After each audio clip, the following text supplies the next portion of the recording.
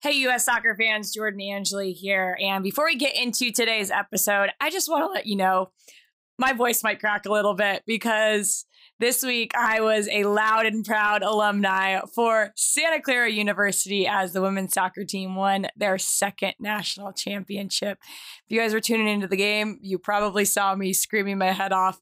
It was worth every second of it. So, I'm not going to apologize for my voice because we've all been there, right? We're soccer fans. We've given it our all at a game, and this is me giving it all from my alma mater. So congratulations, Santa Clara Women's Soccer. So proud of you guys. And here we go, on to this episode of the U.S. Soccer Podcast. This is crazy. This is absolutely insane. Such at a loss for words. I mean, I'll find them. Don't worry about it. Do I like playing against adversity? Man, I just like playing, period. I'm shocked and I'm so proud of our guys, man. Unbelievable. Putting the crest on every single time means something to me. Hi, this is Carly Lloyd, and you are listening to the U.S. Soccer Podcast. Hi, everyone, and welcome to another episode of the U.S. Soccer Podcast. As you might know, May is Mental Health Awareness Month. We're honored to have Dr. Jessica Bartley on the show this week to talk with us about really an important topic, ways we can combat the stigma around mental health and better take care of ourselves and those around us. Dr. Jessica Bartley is the new Director of Mental Health Services for the U.S. Olympic and Paralympic Committee, as well as a clinical assistant professor at the University of Denver in sport and performance psychology. She has been the contracted sports psychologist for USA Karate and USA Track and Field, as well as professional bull riding, and also had previous roles in mental performance and mental health in the athletic departments at Ohio State University and the University of North Carolina, Chapel Hill. Charlie, Jessica was a soccer player. She played at the University of Texas before an injury ended her college career, which directed her academic interests towards mental performance and mental health with elite athletes. She's also part of U.S. Soccer's Mental Health Task Force, helping the Federation raise awareness and provide support for its constituents, from youth players to national team players, coaches, referees, and even spectators. Charlie, let's welcome her to the show. Dr. Jessica Bartley, how are you? Yeah, welcome. Thank y'all. Thank y'all so much for having me. Yeah. So I'm really curious. How did you get involved in the mental health field? Because I think nowadays it's okay if you're a professional athlete to talk about your mental health and well-being. Whereas, when I was growing up, you kept that inside. You weren't allowed to share that because that meant you were weak. Yeah, I mean, I think that was similar to how I grew up. My dream was playing at the University of Texas, and injury just really shut that dream down before it really started. And I remember feeling really lost. And we were not only not supported around mental health, but discouraged from using any of the mental health resources. I think it was seen as weak. It was no one else's business what was going on. And so I think that was what eventually led me into studying mental health and mental performance. Was I really wanted to be the resource that I felt like I didn't have. So going into college athletics, I just really wanted to be there for college student athletes in a way that I didn't have anyone. And it wasn't just that injury, right? It's also what happens after the injury when you go from, okay, I am on a team and I have this support system built around me, and then I get injured and I'm away from that. And for you, you were at the University of Texas, which everybody knows is a pretty big school. So there's a lot that is also going on. How did you navigate that and find that, okay, this is what I want to, the field that I want to work in? Because at that time, I'm sure it was really challenging even just to feel motivated to get through the injury. Yeah. I mean, I don't think I even knew who I was outside of sport. I didn't know what I wanted to study. Tried on a few different majors, had thought I had always maybe would want to be a lawyer. So I actually spent a semester in DC in an exchange program, hated it, thought it was terrible. Was like, don't want to do this. And so my senior year, I enrolled in a social work class. And so We were studying the impact of athletes on their communities, particularly for a place like Austin where we don't have professional sports teams. So I was a part of a group called the Longhorn Leaders, where we would go out into the community and we would mentor youth. And the program was really around gang violence and gang prevention. And so we were able to significantly impact gang violence, gang participation in the Austin area. It's still a program that's going on today. And I just felt like there's got to be a way that I could be a part of sport and make an impact. So that was kind of the beginning of me trying to figure out, how can I do this? I ended up getting my master's in social work, was working in the juvenile justice system, trying to incorporate sport. And then eventually I decided, I should go on and get mental performance training. So I had a master's in sport and performance psychology, and then went on and got a doctorate in clinical psych. So was really setting myself up to be at, one of the big universities. The next step was Ohio State University, just trying to help out athletes in a way I didn't have it. So a little bit of a meandering path, but yeah, what a path though. There. What a path. So you touched on the mental awareness part and the performance part. Could you talk about the difference at that level right now, the Olympic level? Everyone's a world-class athlete, and the margins are so small that the mental health is critical to securing gold, to being bounced out in the first round. Yep. Can you talk about what you've seen at this level and how that's played such a vital role? We've really been trying to push the message that everyone has mental health. It's just a matter of how it's doing, how it's going. There's been some really cool literature around mental health, whether you're flourishing or languishing, along a spectrum. And so we all struggle with our mental health. We all have ups and downs with our mental health when we go along this spectrum. And I think there's some things where, you might have fallen below your baseline. And we often think of that as having a mental health issue. Something's come up that's impacting the way that we interact, that we perform. And so that's where you're often seeing a therapist or a counselor or somebody that can really address these mental health issues. There's also this mental performance that's become really popular as well. So that's usually going to be somebody who's at baseline, but just needs a little bit of that edge. The reality is a lot of those techniques and interventions are similar and can be utilized on both ends of the spectrum. But there are some very specific factors around, am I really falling below my baseline? Would this be considered like a diagnosable mental illness? Is it generalized anxiety, or is it performance anxiety? It's just when I'm out in my sport and I just need to really pull it together when I'm at the starting line or when the whistle blows. So a lot of those can also be a little bit along a spectrum, but a lot of times the interventions and the techniques can be really similar. This is one of the questions that Charlie and I had for you, is just the difference between mental health and mental illness. And I feel like you're kind of getting into that a little bit there. Is there other things that are important to recognize, how to diagnose those two things differently, or how to give them equal weight? Yeah, so there's actually a really cool diagram that talks about mental health on the vertical axis and mental illness across the horizontal. And so you can actually have poor mental health, but never have a mental illness. Like, you're just not taking care of yourself. You're not sleeping well. You're not eating well. You can also be diagnosed with a mental illness, take care of yourself, eat well, sleep well, and never really experiencing any sort of issue. So there's different quadrants if you were to think about that. And so I think the mental illness is usually a lot more biologically based, and very genetic. And so just because someone's struggling does not mean that they are diagnosed with a mental illness. That also means that somebody with a mental illness does not necessarily struggle. They just might have to prioritize their sleep or the way they eat or exercise, maybe a medication. But I think that those are kind of some of the ways to think about it a little bit differently. That really just blew my mind. And I've made it known my mother has suffered from a severe bipolar disorder ever since I was a child. I mean, second grade was probably the first mental breakdown she had. and we never talked about it. I just kind of went through life that way. And I remember as I got older, if you ever talked about medication, like a Zoloft or anything that helps with chemical imbalances, you were like automatically weak. It was like you shut down. You don't talk about medicine.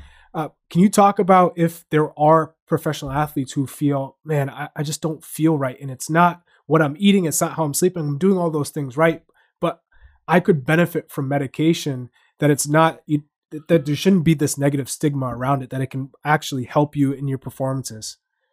For sure. And I think the way I often think about medication is, let's try some behavioral interventions first. Like, let's see if sleeping helps. Let's see if eating helps. Let's see if exercise helps, or even therapy. And then I think there's other times where a medication is just going to change the neurobiology of your brain in a way that it kickstarts it. And so there's lots of theories that you don't have to be on medication forever. Some people might have to continue to change that brain chemistry. But the reality is actually behavioral interventions, good sleep, good eating habits can change your brain chemistry. Medication can do that as well. And that might be exactly what you need to address mental illness.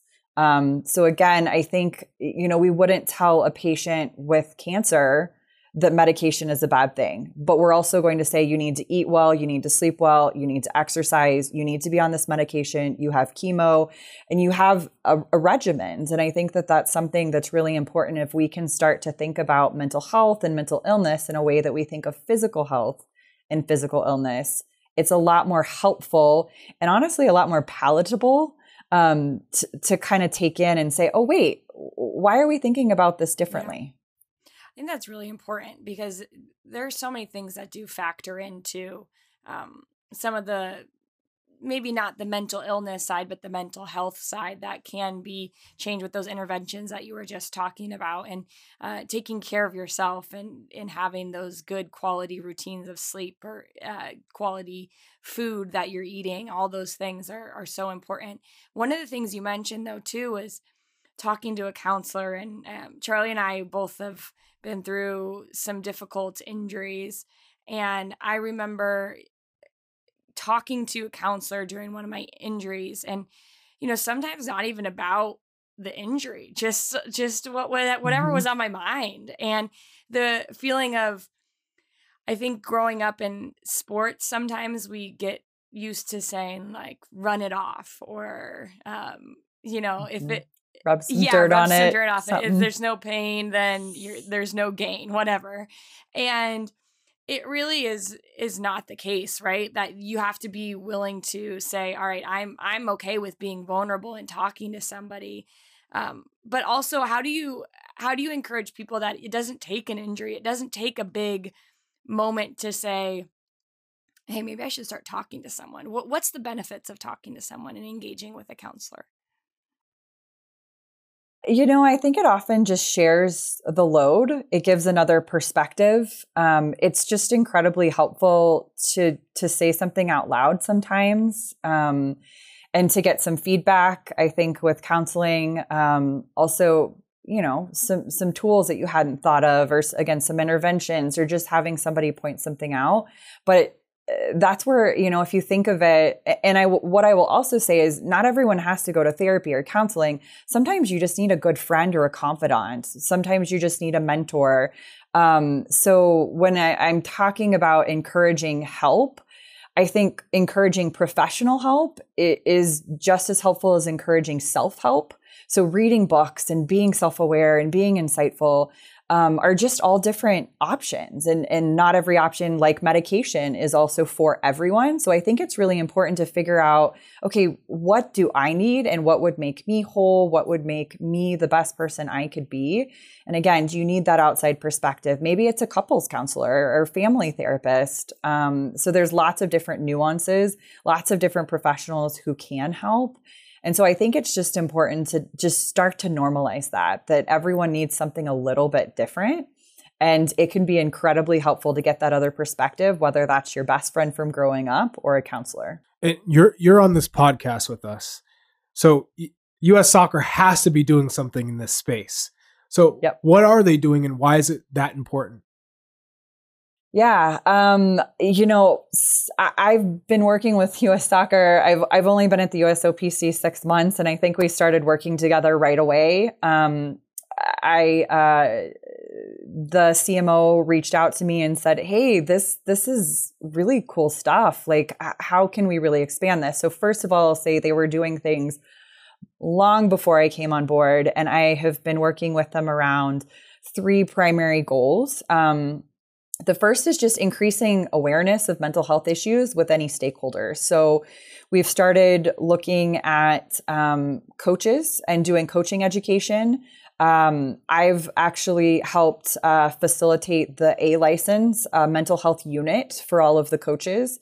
So just being able to have like an interactive component, and the coaches so far, it's been really well received. And so being able to talk with them about that, educational mental health wellness resources out to the coaches. So like, okay, now that you have some awareness about mental health, what are the resources? So we're really working together to understand what the resources are. I know that US Soccer has an amazing website called Recognize to Recover, and they've created this mental health landing page and what the resources are. And we've created this slide deck and just some things for parents. One of the things that is actually coming up for Mental Health Awareness Month is to do a training with the staff. So we're going to do that. We're looking at how to educate parents. And then I think the third main objective that we've been working on is the national team. So just really making sure from, that piece, because as y'all have mentioned, it is a little bit easier for some of these professional athletes to talk about mental health.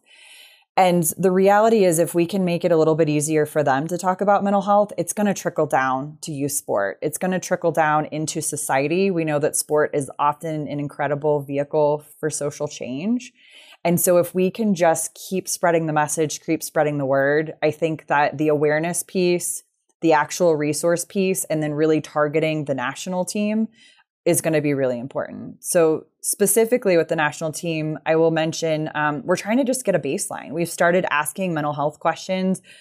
Are you depression, anxiety, eating disorders, sleep, alcohol, drugs? So what are you struggling with? And try to really make that confidential information. It's not widely shared, but get a baseline for that and follow the athletes with that. Has that changed? We've noticed that you've become, the way you're endorsing these questions, it looks like your anxiety has actually increased in the last 6 months. So those are some of the very specific things that we're working on. You mentioned talking with coaches. I'm sure there are coaches that are listening, players, family members.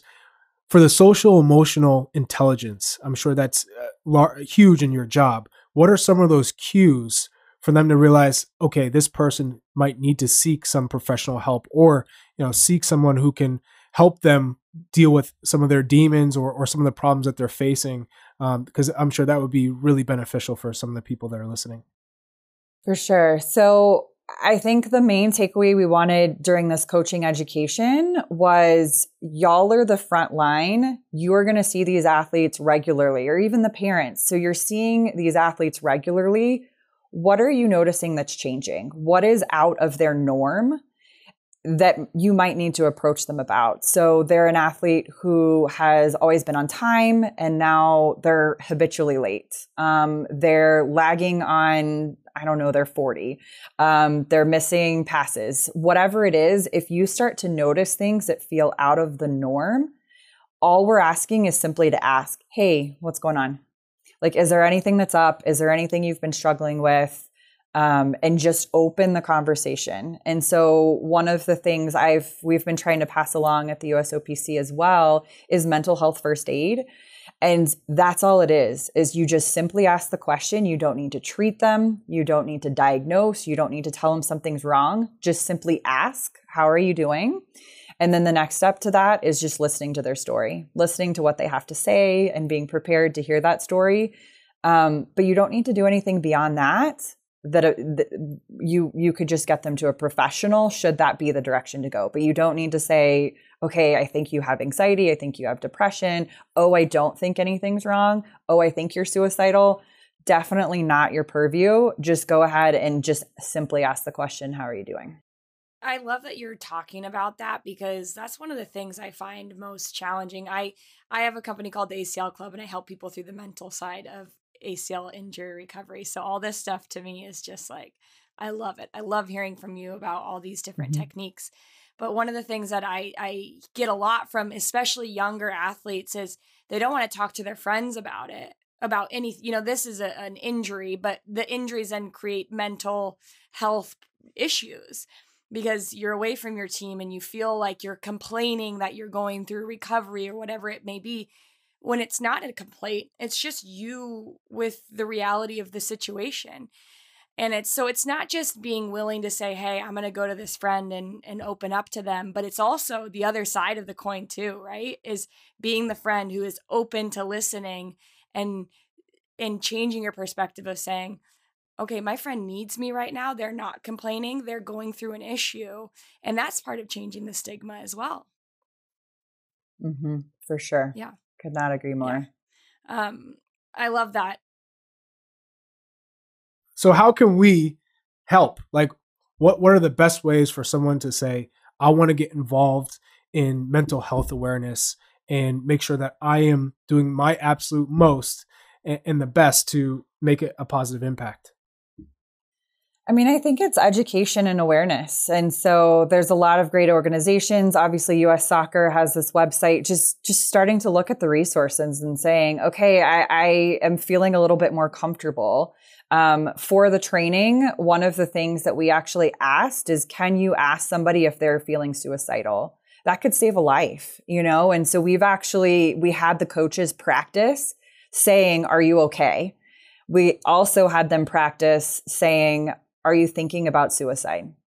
And so I think that some of those things that you can practice and get comfortable around the topics of mental health, like, are you struggling? Are you struggling with anxiety? And not only being able to ask the questions, but also have the response of, being calm and cool and collected if somebody says yes, and not panicking, not freaking out.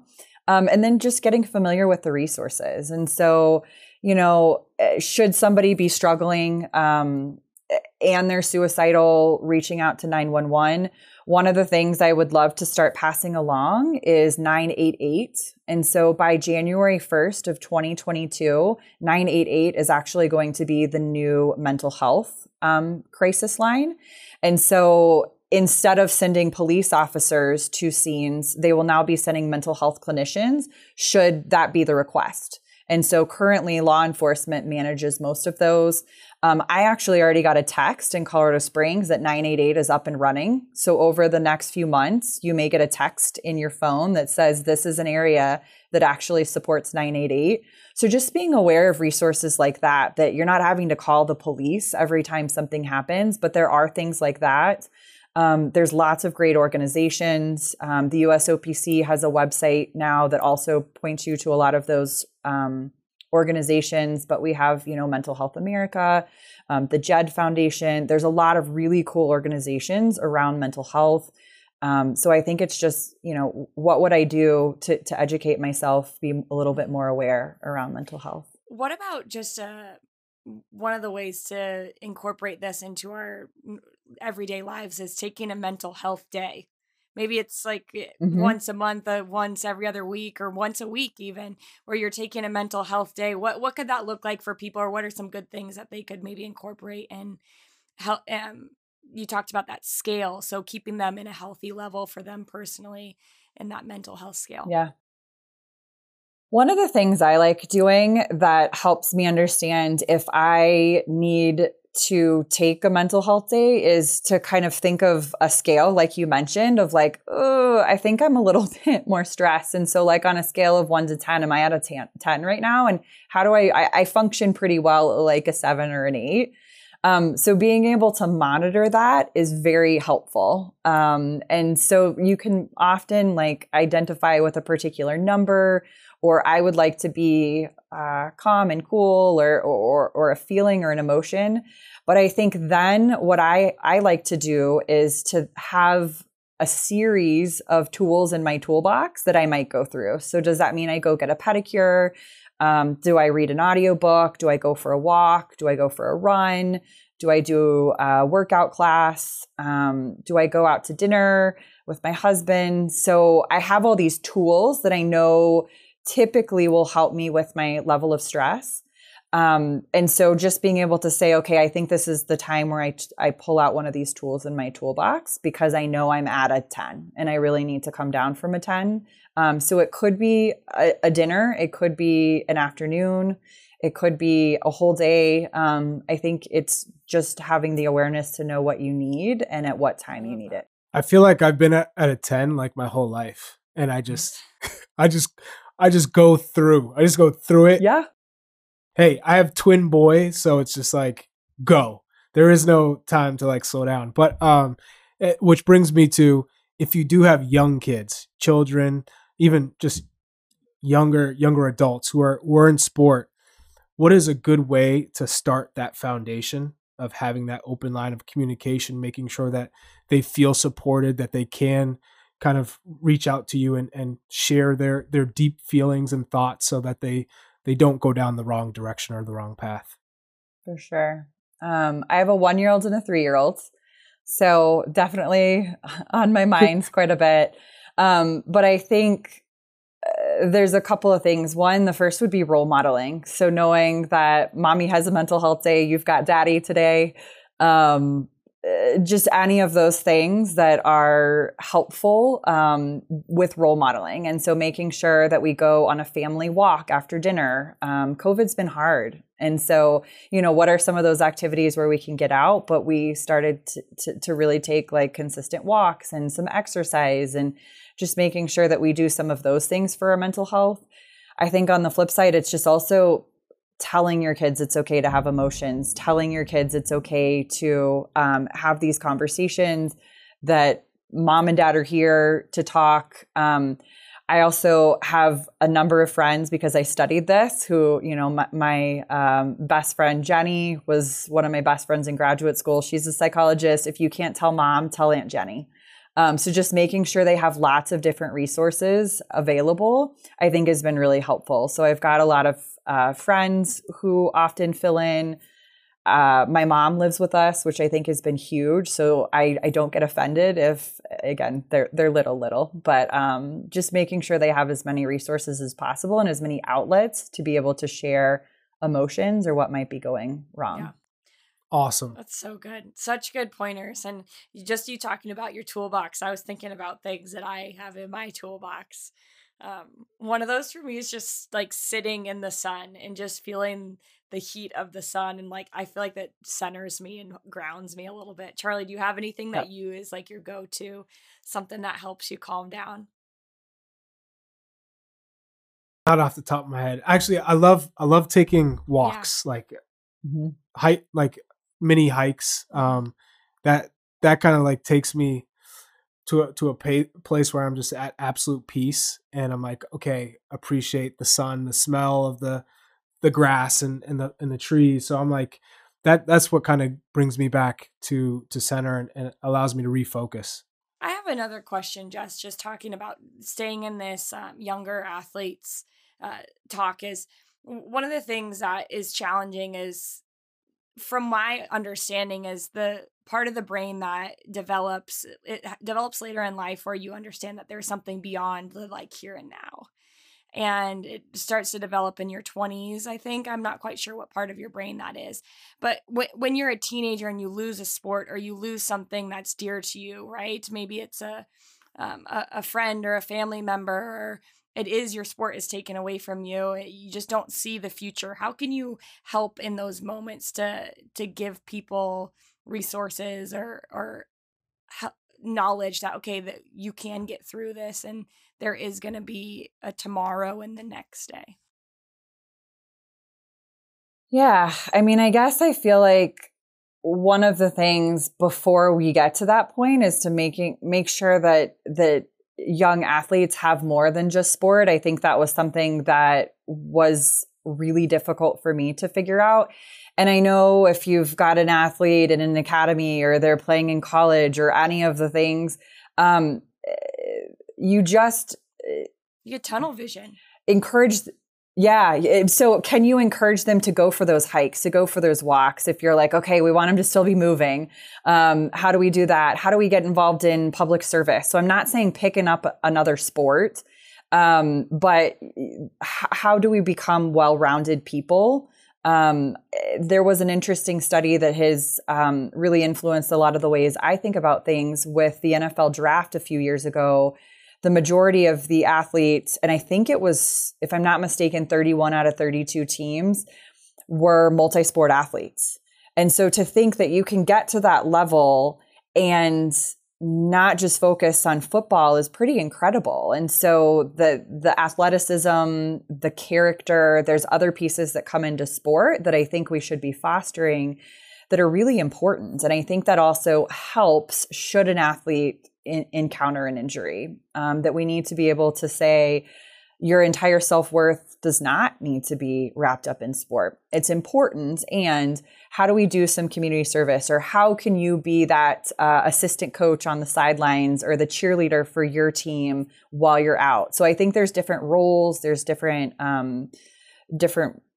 ways that you can incorporate some of the other activities. I actually really enjoy working with athletes who are injured because I just tell them this is the opportunity of a lifetime. Like, what were you unable to do when you were playing X number of days? Like, let's focus on the mental side of your game. Let's really strengthen imagery and visualization.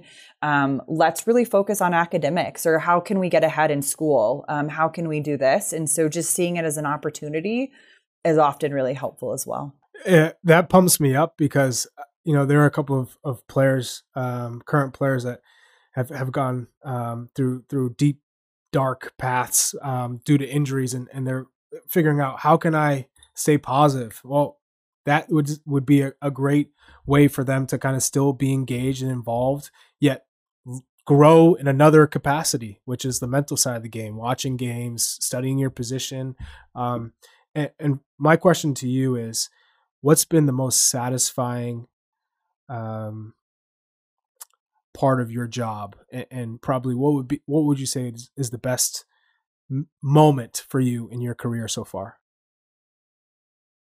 I mean, I would actually say there's not one, because there's been so many athletes I've worked with and so many different settings that I think it's all the little wins that you can reflect on, where somebody gracefully exited sport and went to med school, or another athlete who won gold at the Pan Am Games. Like, I'm thinking of some of the athletes I've worked with, and I don't know that one trumps another. I think that it's really just very cool for me to be able to support athletes in a way that I felt like I was never supported.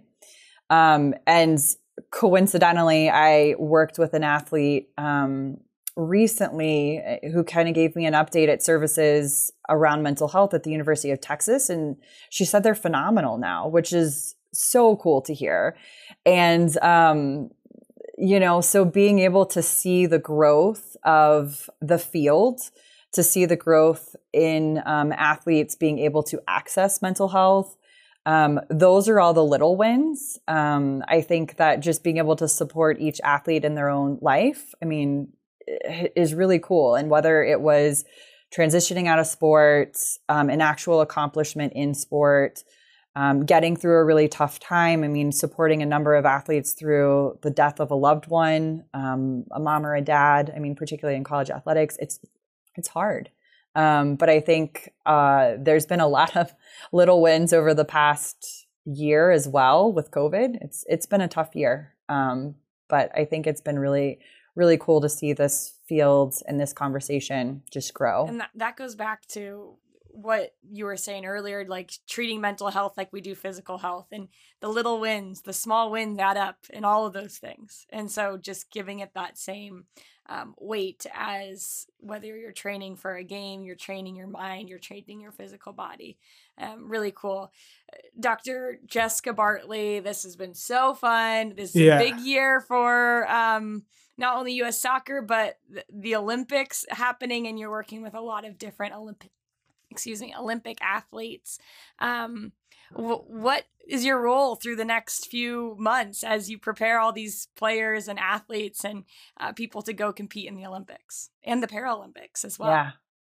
Yeah, both. And we got Beijing around the corner. Yes. So summer and winter. I was hired on to build out an infrastructure for mental health. And so the USOPC has actually employed sports psychologists in our sports performance division for a long time. They've been mental health providers, but they have had to split their time and be really creative, and they're traveling with teams. And so I think it's really cool to be able to be embedded in the training center to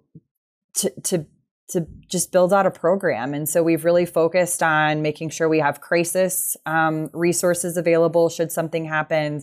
We have several different avenues for individual therapy, group therapy. We have a really cool support group, in my opinion, at least cool.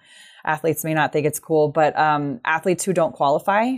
We've had more and more athletes as they move forward. We had the pandemic postpone the games. They put in even more time and then they just missed it. And so it's been, in my opinion, really productive to have these athletes talk to each other. So we're doing support groups there.